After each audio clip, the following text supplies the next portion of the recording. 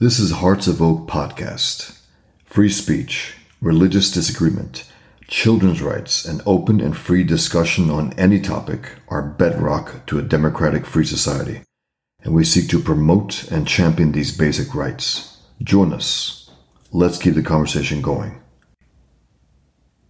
And hello, Hearts of Oak. Thank you once again for joining us for another interview, a pre-record, come to you a few days before. And it is looking at an organisation which we've discussed before with Neil McRae, with Matt Hoy, the Workers of England Union, and it is Stephen Morris. Stephen, thank you for your time today. Yeah, thanks for having me on. Great to have you on, and looking forward to going a little bit deeper into the Workers of England Union. We've touched on it a little bit when we've had those different guests on. I know Matt Hoy was represented by you in his case, and we certainly have regularly said it is the union that people can be part of, can join, and will really stand up for you, even during COVID lockdown chaos.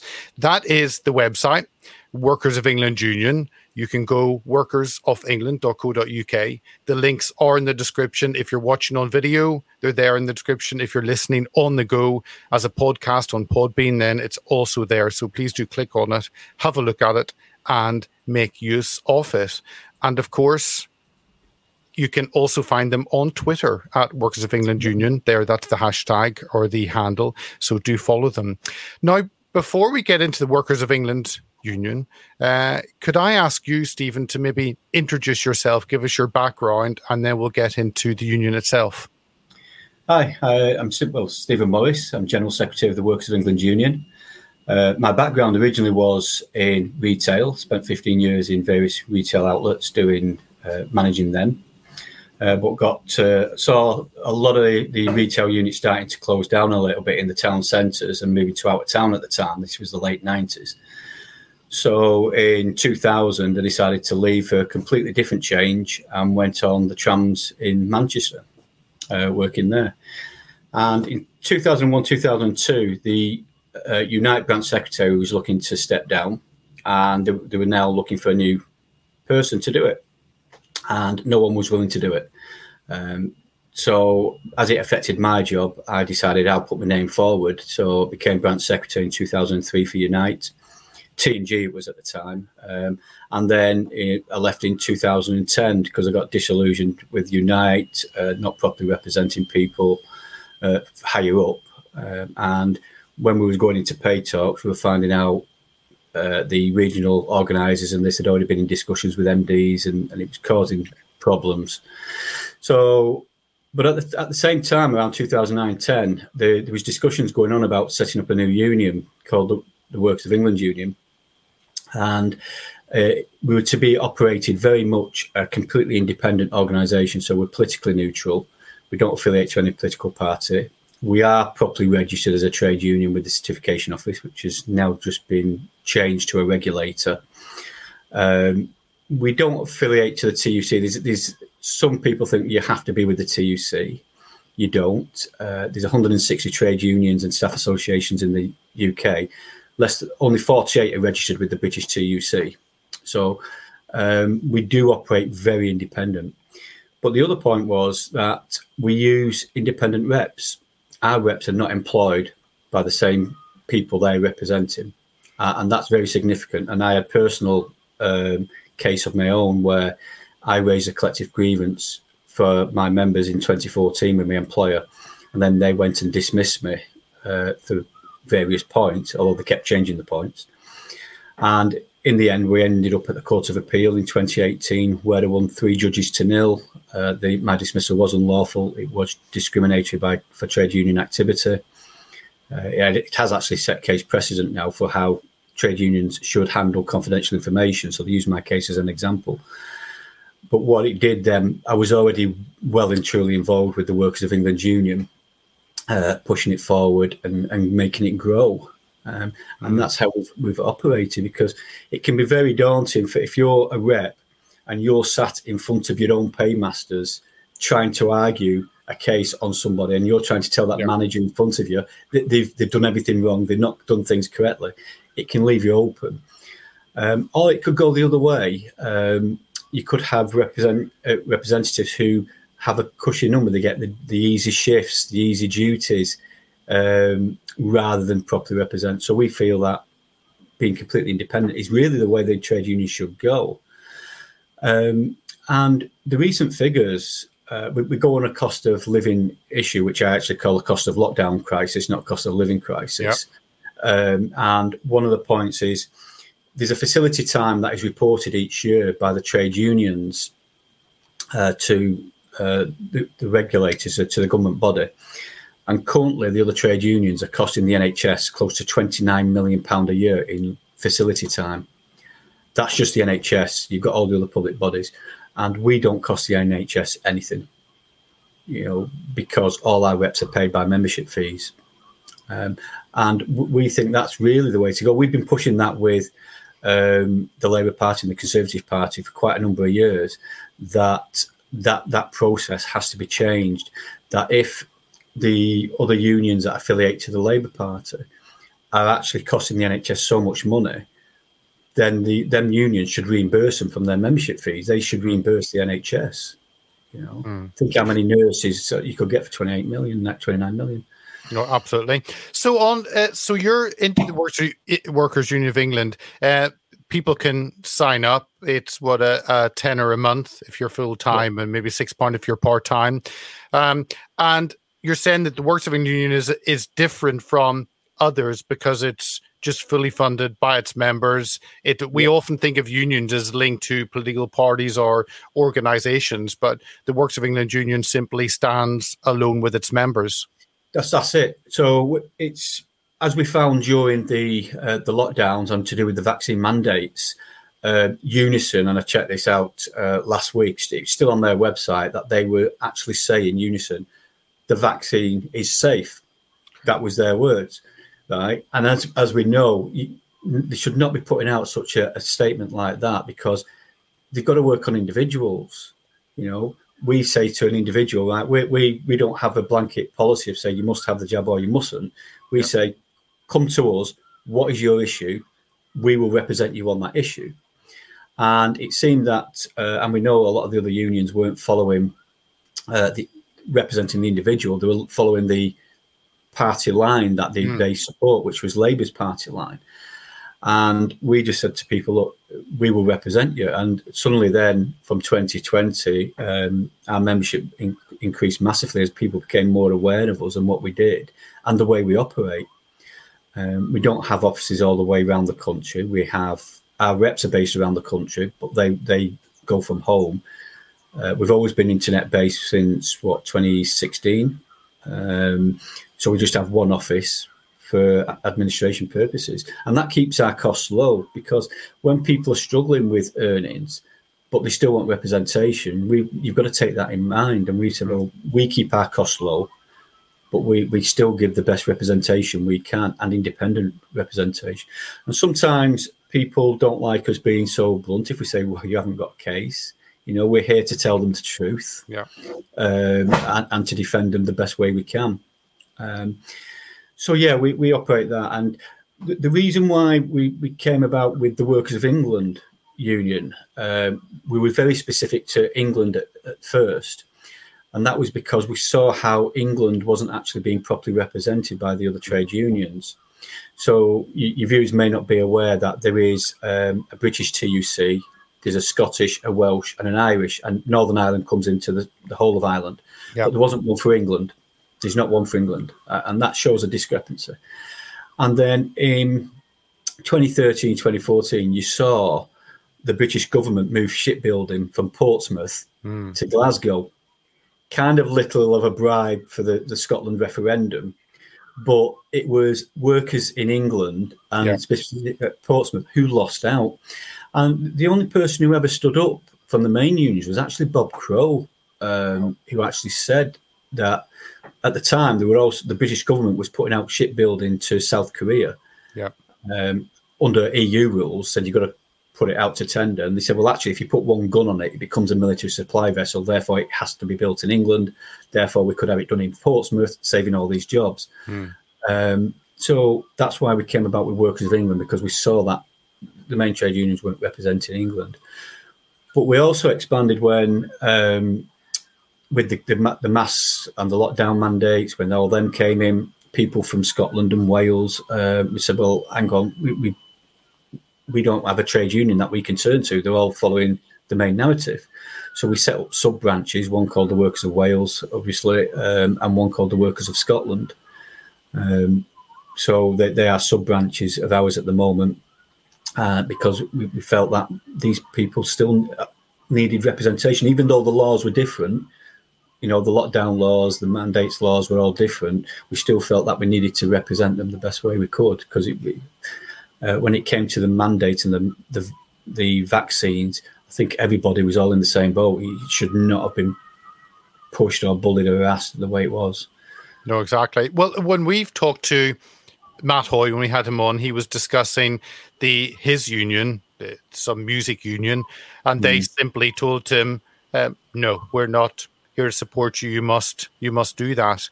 And a union, most of our understanding is it represents the individual worker. It doesn't represent the organization. And I guess the issue with the law, tell us what that was like at the beginning, because you were quite distinct and you had to, I guess, decide that you would be distinct from everyone else and actually do what a union is supposed to do and not just go along. So what was that like at the beginning? Well, we've always been distinct. We've always been, because we don't use workplace reps and we don't affiliate to political parties, we've always kind of stood alone, and we've had a gradual increase in membership year on year, net increase. So we've always been happy, and but the thing is, we've always been taking on these big, massive unions, well-funded unions in the workplace. So we've still been growing. But when it hit in 2020 and people suddenly became aware of us, we grew massively. And it was a problem in the early days, because our increase on, say, the office structure, the representation structure, was all based on the membership fees that was coming in. So when we had a massive increase, we was really reliant on a lot of volunteers, and we were grateful for the volunteers to come in and give us assistance. Now we're at a stage where the office has been restructured. We've got different places. We've got tribunal clerks, membership clerks, and that. We've got permanent reps now, close to 30 around the country. Wow. Who are dedicated, including barristers who are working with us near enough full time now. So the structure's really set in place, so that if we did have another issue with vaccines and masks, which we kind of expecting in the October time, and we've already seen it with the NHS now pushing a combined flu and COVID jab policy. We've seen them trying to push that we can even go further and represent people even better than we have been doing, and because it's all about a learning curve. But when people are coming to us, it's like, well, what can you do? You don't have a workplace rep. You don't know our company policies. And we said, well, we don't have to know your company policies. All our reps need to know is employment law. Yeah. Because they and that's usually the other unions counter to say, well, they don't have a workplace rep. Our reps know the company policies, and we just say, well, hang on, employment law trumps policy. Yeah. And that's one of the issues we've got at the moment with the NHS, with the mass, is they keep pushing a policy and a guidance mandate where obviously employment law, health and safety regulations trump them. And the documents we're submitting to the NHS for them to supply the process they have to follow under health and safety, they're not supplying it because they know they cannot comply. The issues around the mass, the evidence that they have to supply is just not there. It just shows they don't work, and that's the battle at the moment. So what were, at the beginning, you had people coming to you, and obviously we're all thrown into a new situation early 2020, and they were coming to you with restrictions on their workplace. Initially, I guess, mass restrictions, or later on with vaccine restrictions, vaccine mandates. How were those initial conversation? It's an issue we now are completely aware of, but I guess in the beginning it was something new, and you were having to understand legally as well with a new issue. Yeah, the issue was the legislation. See, what the government were doing, there were secondary legislations that were pumped out by ministers. So they were pumping out so many legislations that a lot of the time they were confusing people. Yeah. And one of the things I say about the confusion was clearly Boris Johnson. Boris Johnson on his podium was actually quoting Welsh law when his authority on health only complied to England. So when they were saying you can only go out once a day for exercise, you've got to stay within 5 miles of your home, that was actually Welsh legislation, which he has no control over. And so there was a lot of confusion because in England, unless it stated it, you could go where you want, when you want, as many times as you want for exercise. That was it. Yeah. So there was a lot of confusion. There was a lot of confusion within the government, as we've known, what is a party and what isn't. That's another confusion that the government fell foul of. But for us, it was all about what was the basics. Okay, the legislation allowed for exemptions, clinical reasons for the not taking the vaccine. The confusion was being put out by the mainstream media, the government, and the regulators. They kept saying, if you don't want to wear the mask, you have to show a medical exemption. Well, actually, the legislation never said that. It just said if it caused you anxiety, you just told them it caused you anxiety, and that was it. You were covered. For the vaccine, they kept saying you need a medical exemption. The words medical and exemption were never in the legislations. Them two words just didn't exist. And that was something we had to keep pointing out to people.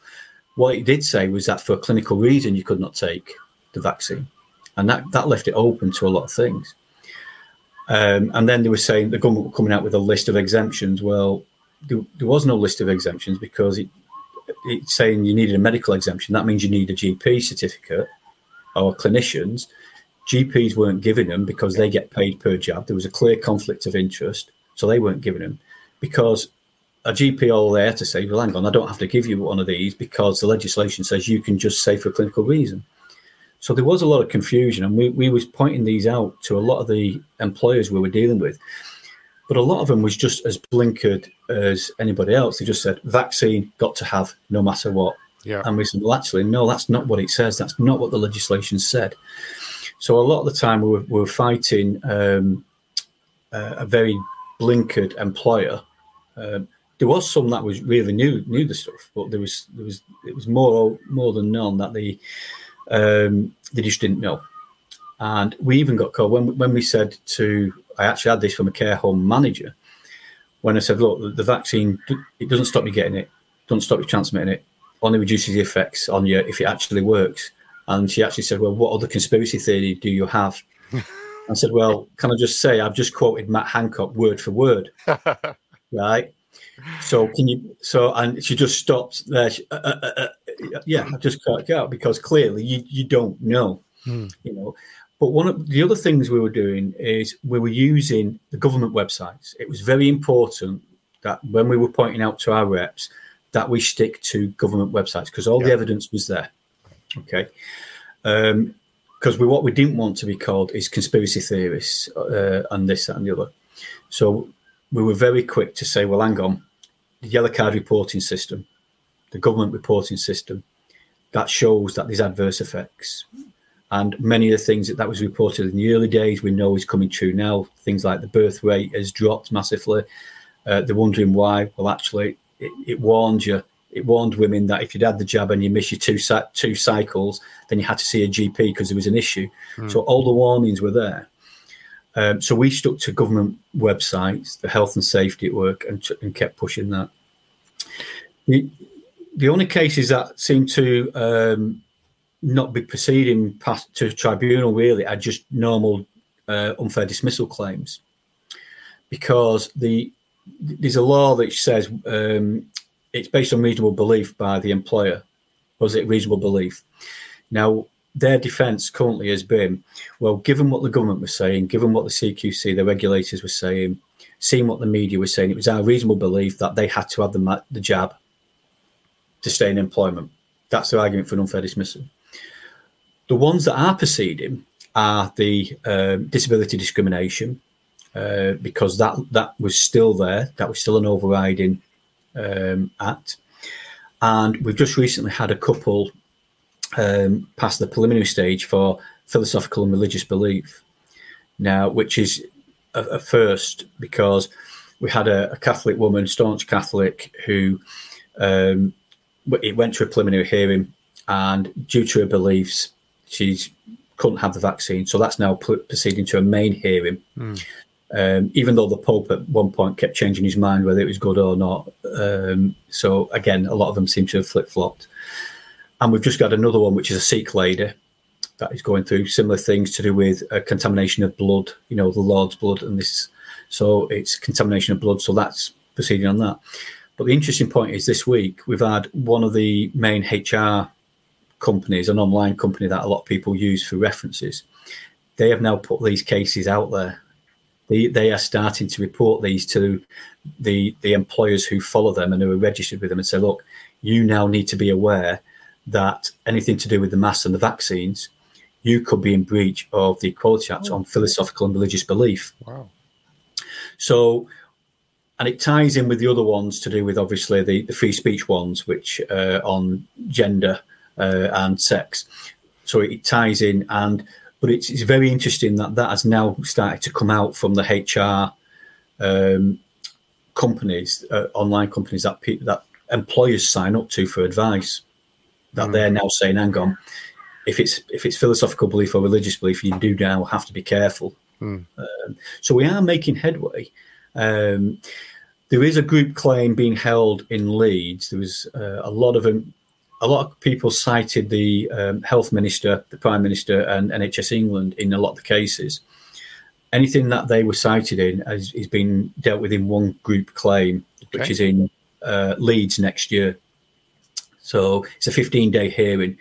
We are very cautious about what cases they will pick out, whether it'll suit them to do weak cases and throw it all out, but it would be appealed anyway, or whether they'll look at it properly.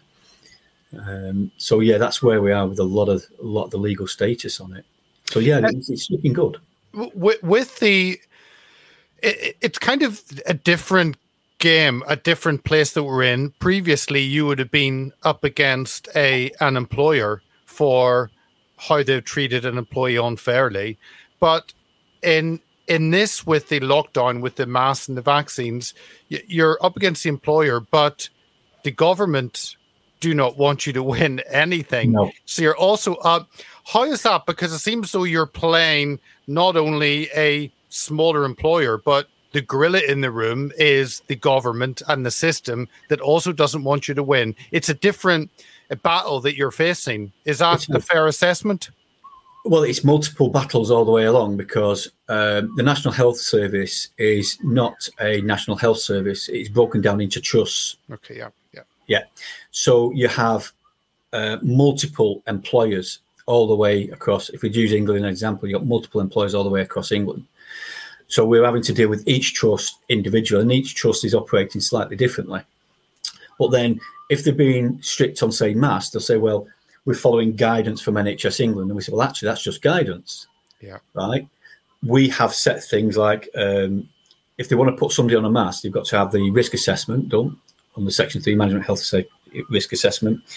They have to make sure they do the EH40, which is the carbon dioxide testing on the mask. You have to make sure the mask is fit for purpose, it's properly tested and fit tested.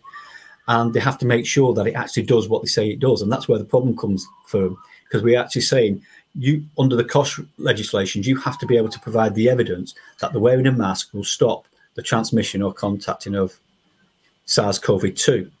So we call it by its proper name. Yeah. And this is what they can't provide. And that's where they fall down. But yeah, the government doesn't want us to win. The NHS clearly don't, and they just keep trying to say they're following guidance.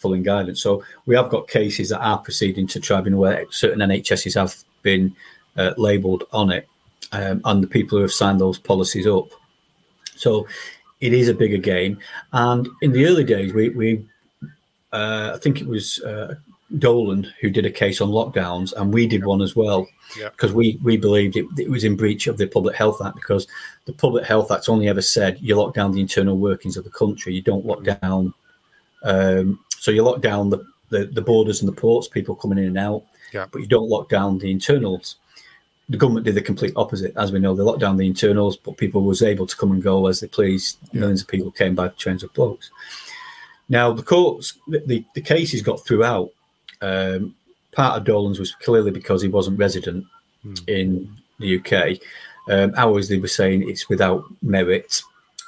But when Rishi Sunak came out and said that the minutes of them SAGE meetings weren't correct, they were wrong, that opened it all up again. Wow. Because the minutes of the meetings was used by the government in their defence to say this is why we needed to do it. Now, if their minutes were false and not accurate, and we've now got Rishi Sunak quite clearly saying they weren't, then them cases are now being looked at as being reopened. And that's what we're looking at now, to reopen that. The government acted outside of its authority when they put us into that lockdown. So there's still other things ongoing. Yeah. Can you tell us, again, many people will not have had any engagement with a trade union. Trade unions are things that we hear of, and I guess you only know about them whenever you need them.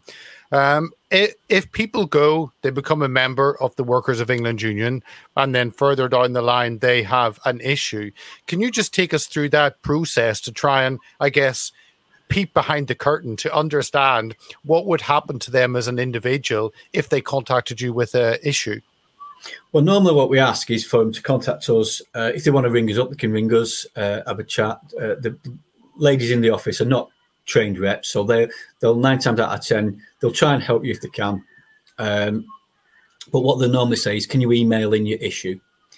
And there is a reason why we ask people to email in and not say it over the phone, and that's because when people are typing, they can look at it themselves. They can see whether they're getting all the information down, and that they can look at it a few times and not miss anything. When you're on the phone, you might forget something, or we might not put something down correctly. But when it's written down, we can look at it, and then when we pass it on to a rep can go through it line by line. So they're making sure that they're not missing anything, and then they can address it.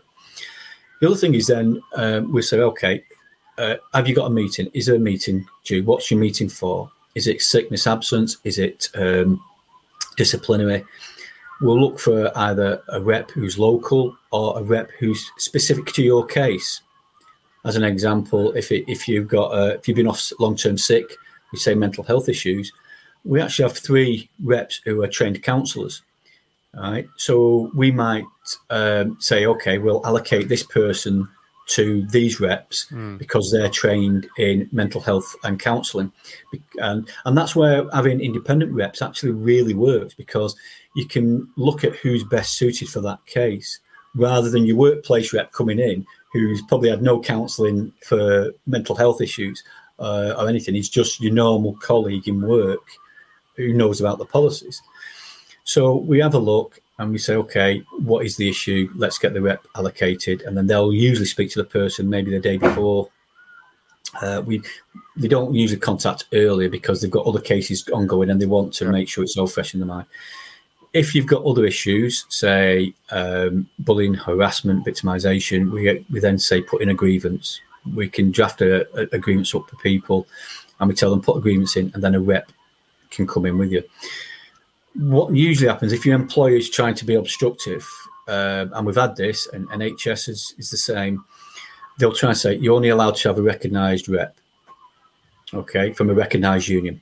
That's actually unlawful. As soon as they do that, it's unlawful. You've already got them.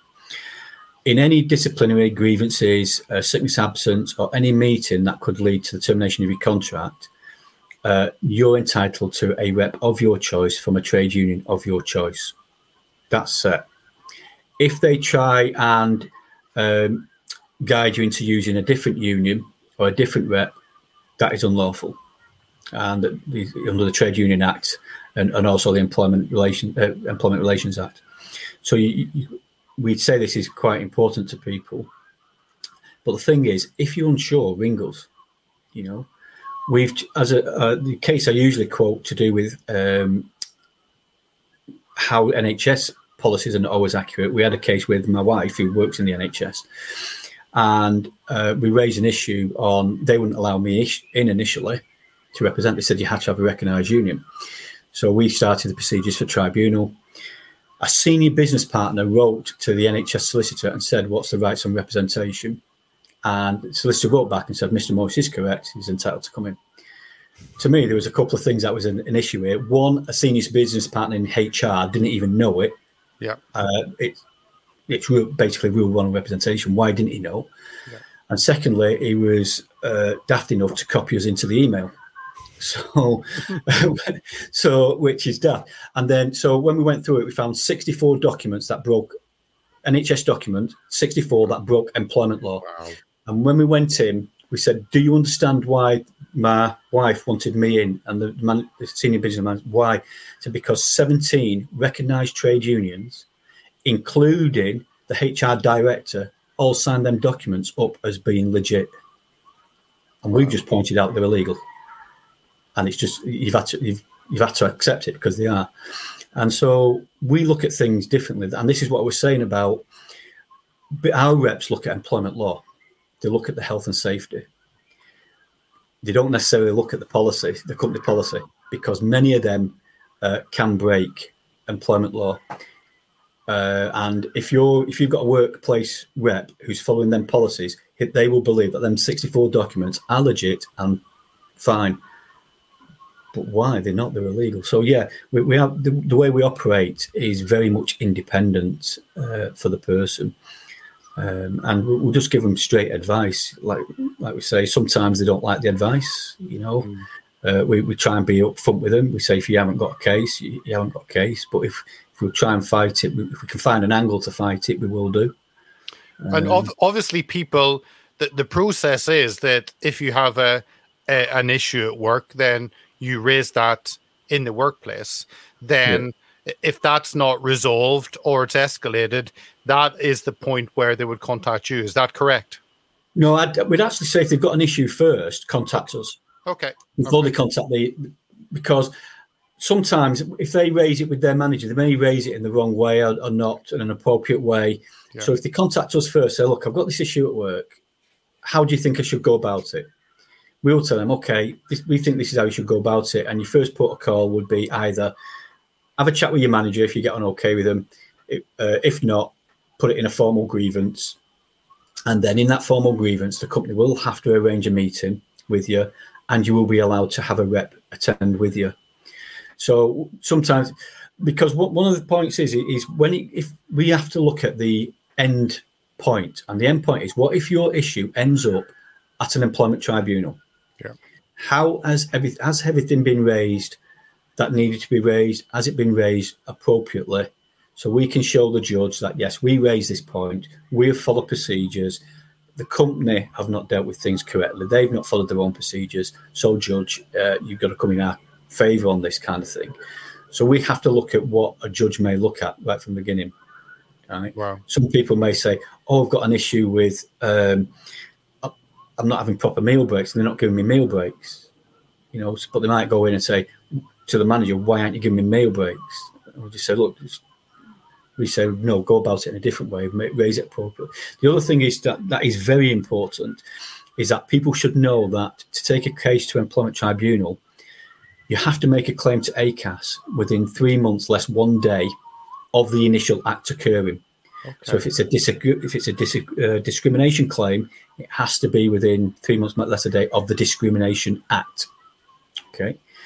If it's a dismissal, it's from the dismissal itself, not an appeal or any other process. It's the date from the initial dismissal. And these are very important dates that have to be followed. And then once you submit your claim to ACAS, they normally do early conciliation for 6 weeks now. They will issue a certificate, and then you have to submit your claim to employment tribunal within a month of that certificate. These dates are pretty much set. It's very rare for a tribunal to extend any of the dates. Okay. And you do find some employers will say, well, if you submit a grievance, it's going to take 2 weeks to acknowledge it. It's going to take 2 weeks to arrange a meeting, 2 weeks to give you a decision. And suddenly you're halfway through your three month less a day period. And then if you go to the appeal and the company drag it out, you're out of time. You've lost. You're not going to go to tribunal. So these are the advice that we tell people. Contact us. We tell you the time frame, because we want to make sure that they've all followed all the procedures. So, I mean, timing is important. So, if something has happened, it's better earlier rather than later to deal with it. Because often I know we can sit on things and ponder it, and time goes by, and our life often gets busy with other things. But I think what you're saying to our viewers, listeners, is if something has happened, that has to be a priority to begin to start the process, contact you, don't let it linger. Yeah, and the one that we have most common is to do with pay, when there's a discrepancy in somebody's pay. So you'll get your pay, they get the pay slip, there's discrepancy, they'll say, oh, there's discrepancy, and the payroll will say, we'll correct it next month. And you go, okay, no problem, I'll wait next month. And then there's an error, and you say, and they say, oh, sorry about that, we'll do it the next month. Suddenly you're now 2 months down the line, and they might say, well, sorry, but yeah, we'll sort it out on the next one. If they're going to do it on the next one, then you're going to be out of time. Yeah. To make a claim. And that's why we say if there's an issue on, say, pay, if they've not corrected it by the next pay run, then you've got to put in an ACAS claim, because otherwise you're going to be timed out. And employers do this to try and time people out. So some will say, well, I've not been paid the correct wage for the last 6 months, but you can only claim the last 3 months, even if you go back to a tribunal. In the current, I guess, with all the pressures that have all been put upon us because of lockdown, that we find the pressures on employers, with cost cutting, with businesses not performing as well. I guess there is a lot of pressure on businesses to maybe cut corners. So I kind of thinking that the role of a trade union like Workers of England is probably needed now more than ever. Yeah, they're definitely needed now, especially with the cost cuttings that are going on. But it's also our role, because we're there to sometimes correct the employer as well. So if the employer's not operating correctly, it will go in our favour. If we don't, it's not a case of letting themselves keep digging the hole and then we just fill it in. It's a case of, if we've told them, actually, you're not doing this correctly, right? And so then if we go to the judge and say, look, judge, we told them they weren't doing it correctly, and they continued, that works in our favour. Sometimes if we have had it, I've had it myself in a couple of cases where the judge says, well, why didn't you raise this as a point? And we hear, well, we just didn't. This was in our early days. So we just didn't.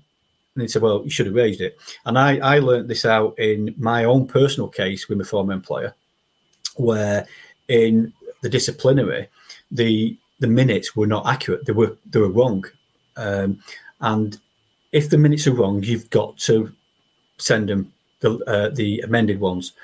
What we did, we sent to the manager, said, these minutes are wrong. These are more accurate minutes. But when it went to court, the manager was saying, these are the minutes of the meeting, this, that, and the other. And they said, well, actually, Mr. Morris sent a letter saying the minutes aren't correct. These are the new minutes.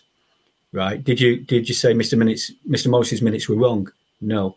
Did you respond to them? No. Well, therefore, I've got to take Mr. Morris's minutes as correct, because he challenged you, but you never challenged him. Wow. So it is important that if anybody gets minutes from a meeting that is not accurate, that they are challenged. If the employer doesn't accept your minutes, then you tell them that they have to accept both copies. Okay, so if it does go to a tribunal, you can say to the judge, here's both copies. That's the company's notes, and these are our notes. And all these are very important going forward. These are the things that we look at in the background when the union staff are looking at the cases. We look at what we have challenged and make sure that if they are incorrect, that it's challenged. Some people don't understand how serious just missing a date by a day can be, or not challenging a particular minute, which has to be done. Okay, well, I would encourage our viewers or listeners to go to the website, workersofengland.co.uk, become a member. You don't know when it will be needed. I kind of think it's a lifeboat that's there for you, but you need to make sure you brought your lifeboat along. Well, I was 14 years. I joined Unite in 2000 and joined this union when it was formed in 2010, but I didn't need a union until 2014. and they are going to court can be quite costly. And the amount of, for the tenner a month for us, it's one of those insurance policies that if something goes wrong, you're covered. Yeah. And in today's climate with cutbacks and the way the economy is, it just pays to be in one. Oh, absolutely. Well, for a tenner a month, there is information on the website, and also you bring out a newspaper that I guess helps you understand the workplace environment and maybe give stories. Tell us about that. Well, one of the things was it was always online. We did put everything on the website or on Twitter or on Telegram we use as well.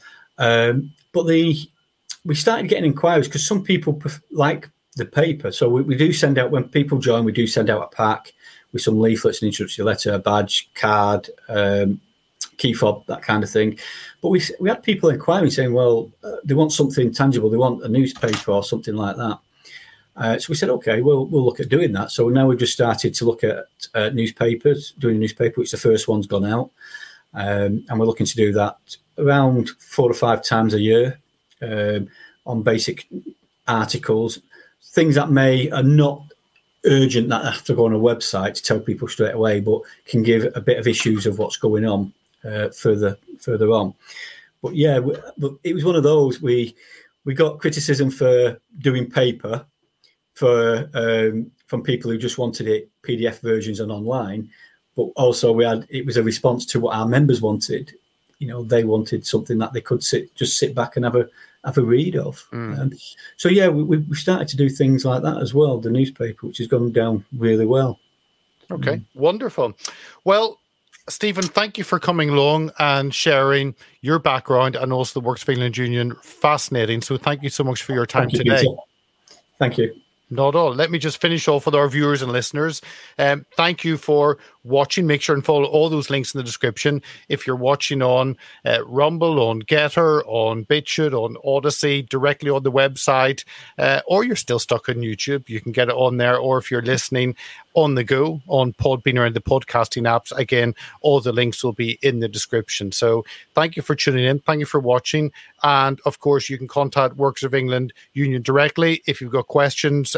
Certainly for us here at Hearts of Oak, you can drop us an email, info@heartsofoak.org, or of course you can direct message us on Getter and on Twitter. So please use that facility. And on that, I'll wish our viewers and listeners a wonderful rest of your day, and we will see you for the next interview very soon. So thank you so much and goodbye. If you like what we do, sign up to our mailing list, donate, share, and subscribe to our many platforms at heartsofoak.org. Thank you for listening.